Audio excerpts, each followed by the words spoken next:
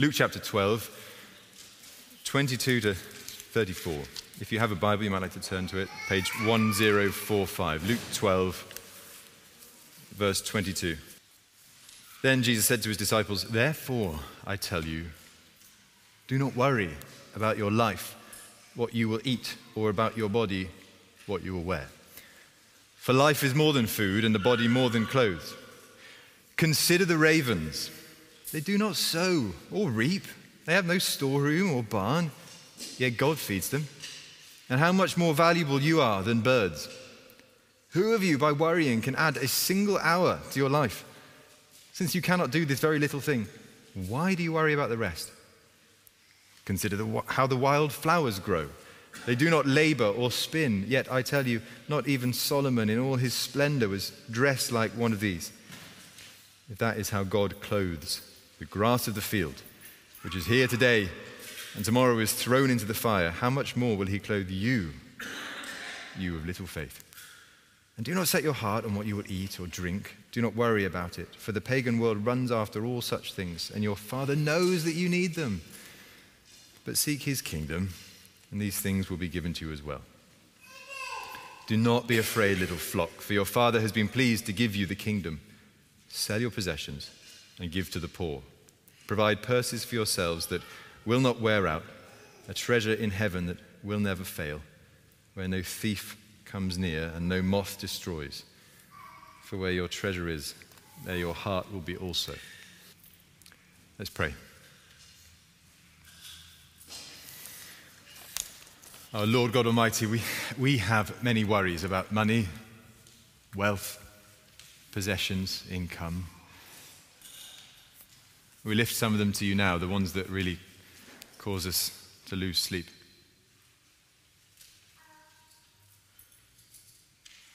And yet, Lord, if you're calling us to a life which trusts you more, and we pray you teach us it, would you show us it, we pray.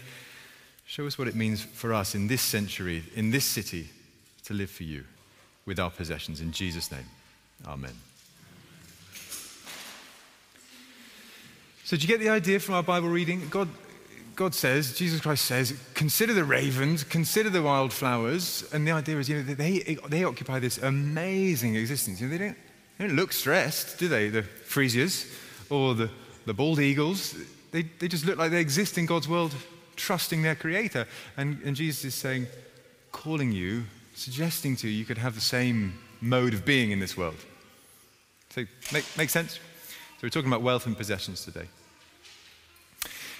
Trouble is, it is a bit more complicated than that, isn't it? I mean, I understand that. I would like this anxiety-free existence where I don't have to worry about money or wealth or possessions, but I do have to live in the real world as well. So what do I do then? It's complicated.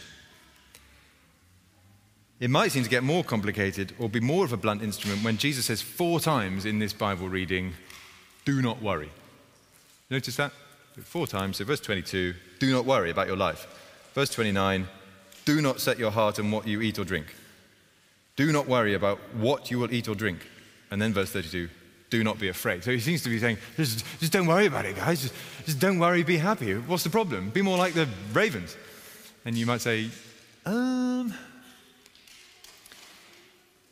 Someone pointed out to me this week, I was talking about anxiety, and they said, I don't find it terribly easy when Christians just use this like a hammer, just stop worrying about it.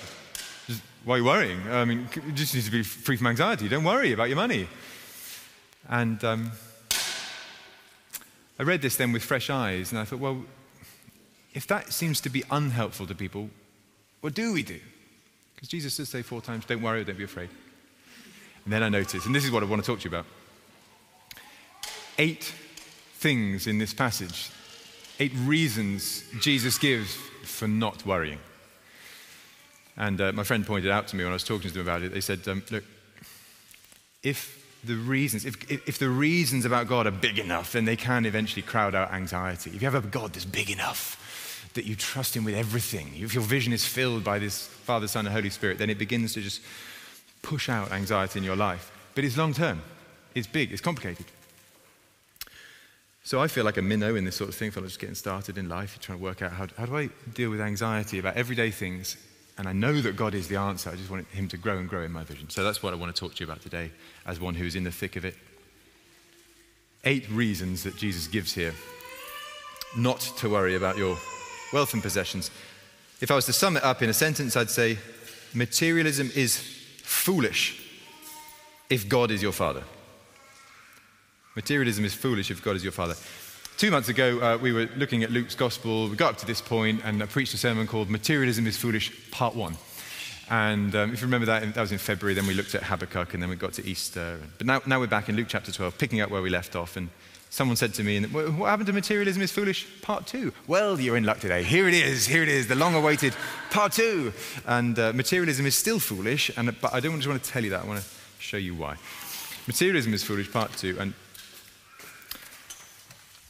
here, there are eight things which are beautiful and big and true, and here they are. I realize I sort of had to write probably a bit too small for you guys at the back, but here we go. Eight things. Firstly, life is more than food, verse 23. Secondly, the body is more than clothes, verse 23. Thirdly, you are more valuable than birds, verse 24. Fourthly, you cannot add a single hour to your life, verses 25 to 26. Fifthly, God will clothe you, verse 28. Sixthly, your Father knows you need food and drink, verse 30. Seventhly, your Father has been pleased to give you the kingdom, verse 32. And eighthly, where your treasure is, there your heart will be, verse 34. I think maybe by the time it's time for me to die and go and meet Jesus, these might be bigger for me than they are today. I pray they will be for you too as God grows them in our lives. I'm going to try and say something about each of these, but you will get your lunch, don't worry. And some of them I'm just going to go quickly through because there's just a lot here. If you're in a home group, then you're going to be discussing this in your home group this week, just so we've got lots more time to chew it over. I realize it's a lot of words, so I found a useful way of remembering it is just to pick out one word from each one. So more valuable,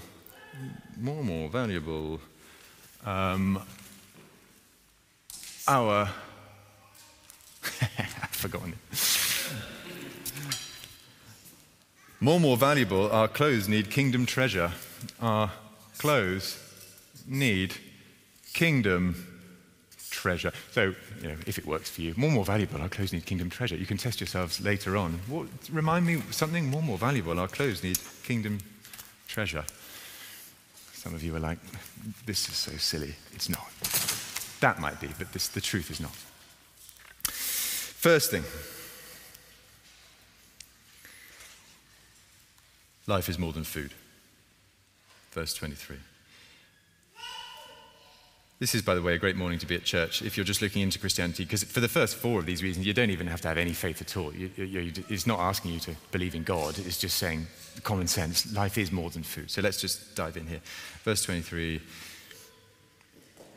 In fact, verse 22. Then Jesus said to his disciples, "Therefore I tell you, do not worry about your life, what you will eat, or about your body, what you will wear, for life is more than food." Life is more than food. You get that right? You were made with a purpose, and it's not just to fill your belly with nice food.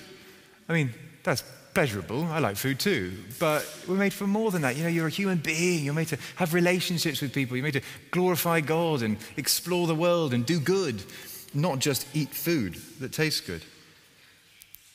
There's a similar verse in the Bible in 1 Timothy that says, "Don't love money. If we have food and clothing, we will be content with that." And I take that is important in this context. I want to say to you, look, there is a basic standard of living outlined in the Bible, both here and in 1 Timothy. It talks about food and clothing. So we want human beings to have food and clothing. It's like a basic standard of living. If we can get everybody above that threshold, then we're talking about relationships. Then we're talking about purpose. Then if you've got food and clothing, you can do stuff with the rest of your life. So we want to feed and clothe people so that they can do what they're made for. And we know life is more than food. Second thing, the body is more than clothes. I haven't got time to linger on this one, but do you see Jesus adds it in the next breath? For life is more than food, verse 23, and the body is more than clothes. You weren't made to spend your days going from payday to payday. You know, it's kind of tempting. When you get paid, woohoo! I came across a Meghan Trainor song, I just got paid. And she says, oh, this is brilliant. And when you get paid and go to a nice restaurant, all of a sudden, maybe buy some new clothes. But you're not made to just cycle through that month after month, are you? Life is more than that. You're a human being whose purpose is to glorify God and love other people. So the body is more than clothes. Thirdly, it says, you are more valuable than birds, verse 24. Jesus says, consider the ravens. They do not sow or reap. They have no storeroom or barn, yet God feeds them. And how much more valuable you are than birds. Up there on the church roof, there's this magnificent apex, the very pointy top of the whole roof. And there are some blackbirds that love to sit on there. I don't know if they're ravens or crows or there's something black. But they're probably there right now, just perched up there. And Jesus picks the ravens and he says, consider those guys. They don't sow or reap, yet God feeds them. Fascinating that Jesus picks ravens, because ravens were unclean in the Old Testament. Deuteronomy 11, they were non-kosher birds, so Jews weren't allowed to touch them if they were dead, and they weren't allowed to eat them. And yet Jesus deliberately picks the ravens and says, those dirty birds that you guys don't have anything to do with, God cares for them, because they're valuable. And so to his point, you see, you are more valuable than birds. One commentator points out, the raven doesn't store up piles of seed for the winter. You don't see them like squirrels just getting all their stuff ready for the winter. Nor are they lazy. I mean, he says they don't wait for the worms to crawl down their beak. So they actually do go and look for food, but they don't stress about it. God feeds them. Isn't it amazing to consider God's care for his creation? Do you ever think about that? I get up, and almost every day of the week, my job in the morning in my house is to feed 3 children. Sarah takes care of the lunch and the dinner because I'm not good enough for that. But I do breakfast, and 3 children, breakfast. It takes a lot of concentration for me. I have about 45 minutes every morning. I'm like, feed the children. What do they need? And then something will go wrong, and I have to get the porridge or the cereal in the bowl. Don't mock me. It's harder than it sounds. And yet, God, every morning, every part of creation, every child, every flower, every bird, every little bird in a forest that is not seen by a human eye, God is there attentively seeing to them.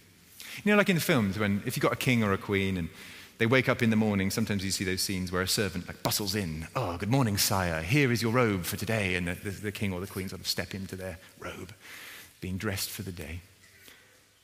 And yet, God is doing that all over the world, isn't he? Oh, good morning. What would you like to be dressed in today? What can I feed you today? Jesus says, you're more valuable than a raven. You're a human being.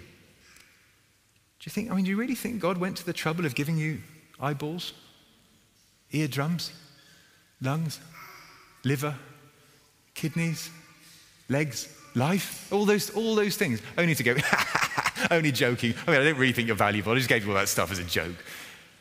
No way. He thinks you're immensely valuable.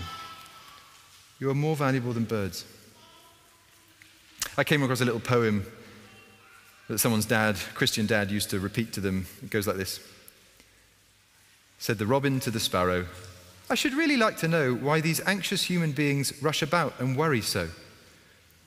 Said the sparrow to the raven, I think that it must be that they have no heavenly Father, such as cares for you and me. Sort of imagine the ravens up on the roof going, what are those people so stressed about down there? Maybe they don't have a God, these human beings. And yet, isn't it beautiful? I do have a God. I'm not an atheist. If I was an atheist, I think I'd be super stressed. I've got to provide for myself because there is nobody else above me in the universe. But I'm a Christian. So that's the third thing. You are more valuable than birds. Fourth thing. You cannot add a single hour to your life. Verse 25 says, who of you by worrying can add a single hour to your life? Since you cannot do this very little thing, why do you worry about the rest? It's a genius bit of common sense from Jesus, isn't it? He's talking about worry like a really inefficient appliance. You get those old appliances. My granny used to have this fridge that she got when she was married. She was married in, I think, 1950, and she got this giant fridge when she got married. It was like quite an extravagance in those days. Still had it when she was in her 80s, just before she died. My goodness, it was energy inefficient. Like you'd plug it in, like it was like giving off a lot more heat than it was making things cold. It's kind of beautiful though, in a 1950s sort of way. But worry is a bit like a really inefficient appliance. You sort of plug it in, and it just gives off loads more heat than light. Just expending so much energy worrying about this thing rather than getting anything done. And Jesus says that you can't even add a single hour to your life by worrying. Came across a guy recently who is actually trying to add time to his life. Any of you hear about Brian Johnson this week? Some of you? He looks like this. It's a slightly strange photo, but let me explain. He's an American guy. He's 45 years old. He's a tech millionaire, and he sold his company, so he's just got loads of money. And he decided, he's now 45, but he wanted to have the body of an 18-year-old man again. So he's got a team of 30 doctors. He has had 30,000 photos of his bowels taken. He's on sort of all nighttime monitors, and he takes 24 supplements before he even has breakfast. He spends £1.6 million a year trying to go from age 45 back to age 18 in his body as far as possible. And the radio interview I heard, they said, and what's his skin like? Does it actually look like he's 18? They were like, no, not really. And I heard that. I thought, 1.6 million pounds a year. They were sort of trying to pass it off as saying, yeah, but think of the benefits to the human race. If he's successful, then we can all benefit. And I thought, 1.6 million pounds a year. I could feed a lot of people for 1.6 million pounds a year. I think that would be a lot better than what he's doing. But it's his money. You cannot add a single hour to your life, right? I just think it's a foolish endeavor. That's the fourth thing. Fifth thing, God will clothe you. Verse 27 says, consider how the wildflowers grow. They do not labor or spin. I think that means like spinning thread. You know, they don't spin thread to make clothes for themselves. They just are dressed. Yet I tell you, not even Solomon in all his splendor was dressed like one of these.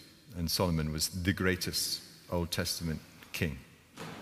Verse 28, if that is how God clothes the grasses of the field, which is here today and tomorrow is thrown into the fire, how much more will he clothe you, you of little faith? Only here in Luke's gospel does Jesus use that phrase, ye of little faith. It's a rebuke from Jesus, but it's like he hugs you while he's saying it, doesn't he?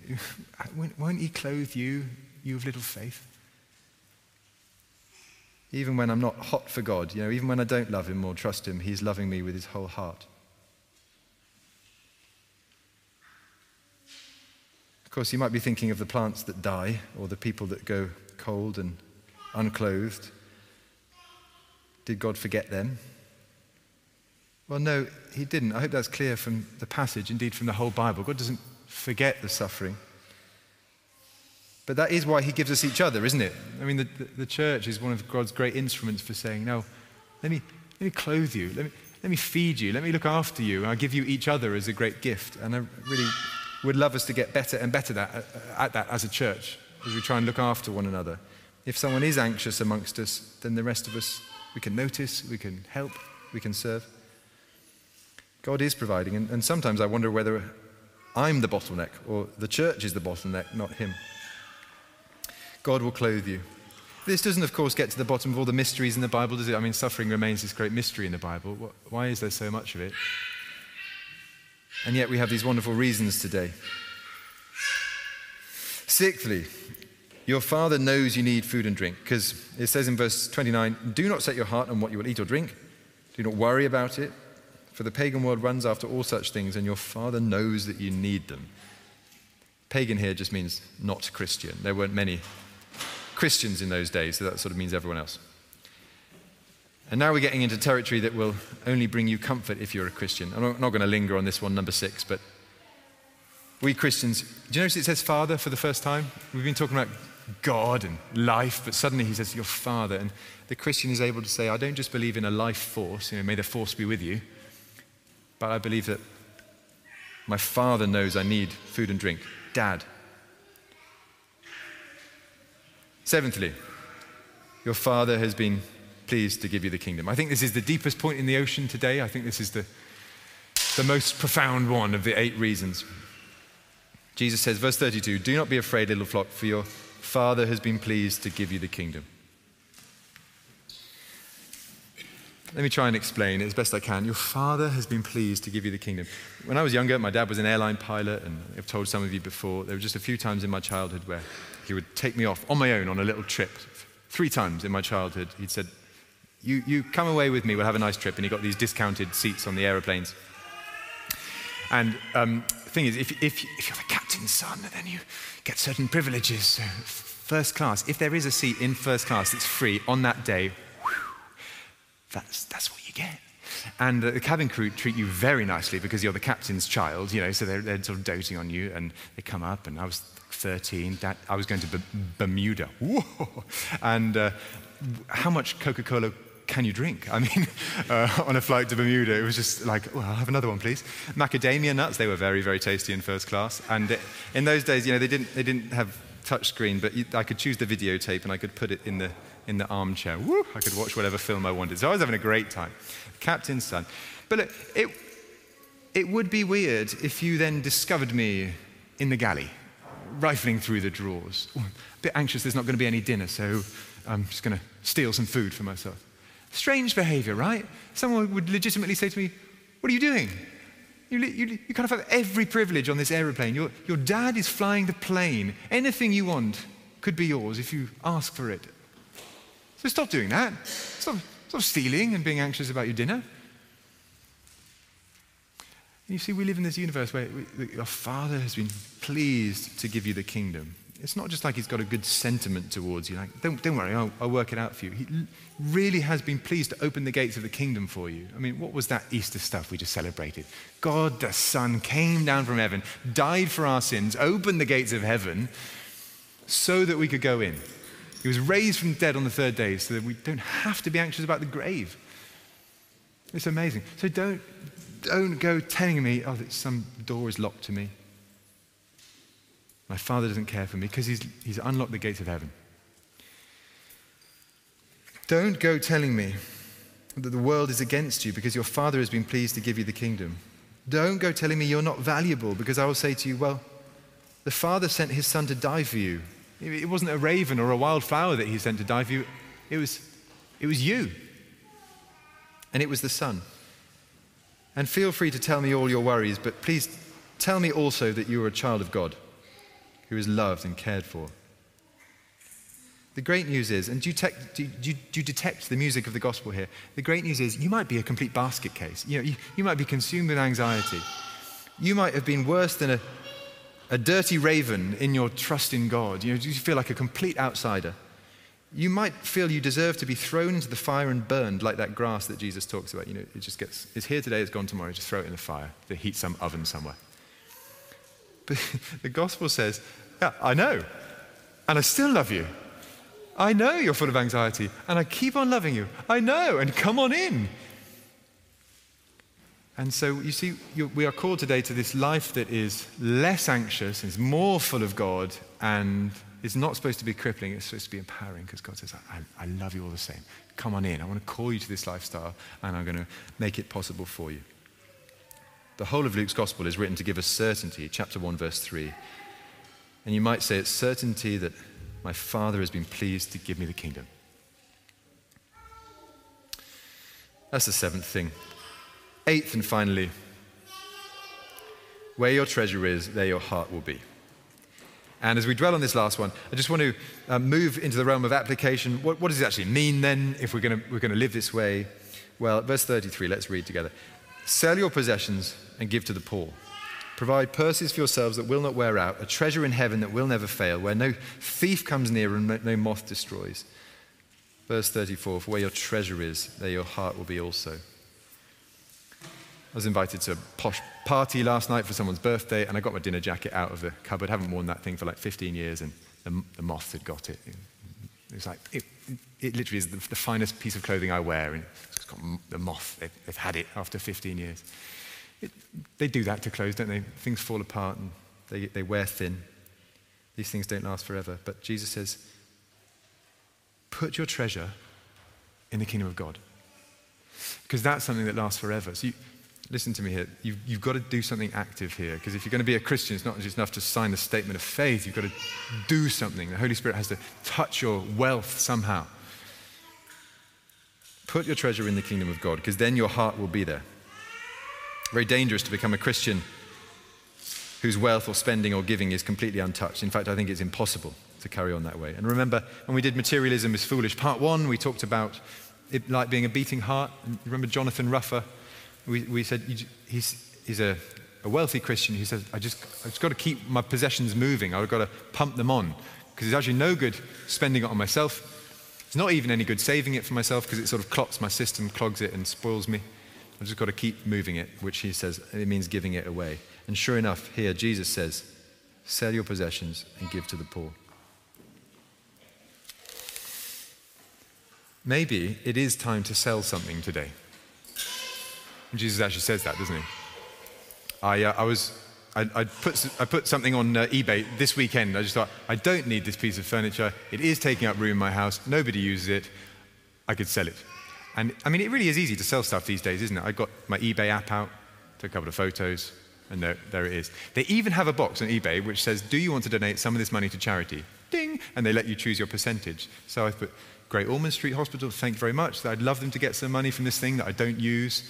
And it's amazing. It's like eBay are helping you live for Jesus. You could just choose your percentage. Thank you very much to the software developer. It was Zacchaeus, later in Luke's Gospel, he says, here and now, Lord, I give half of my possessions to give to the poor.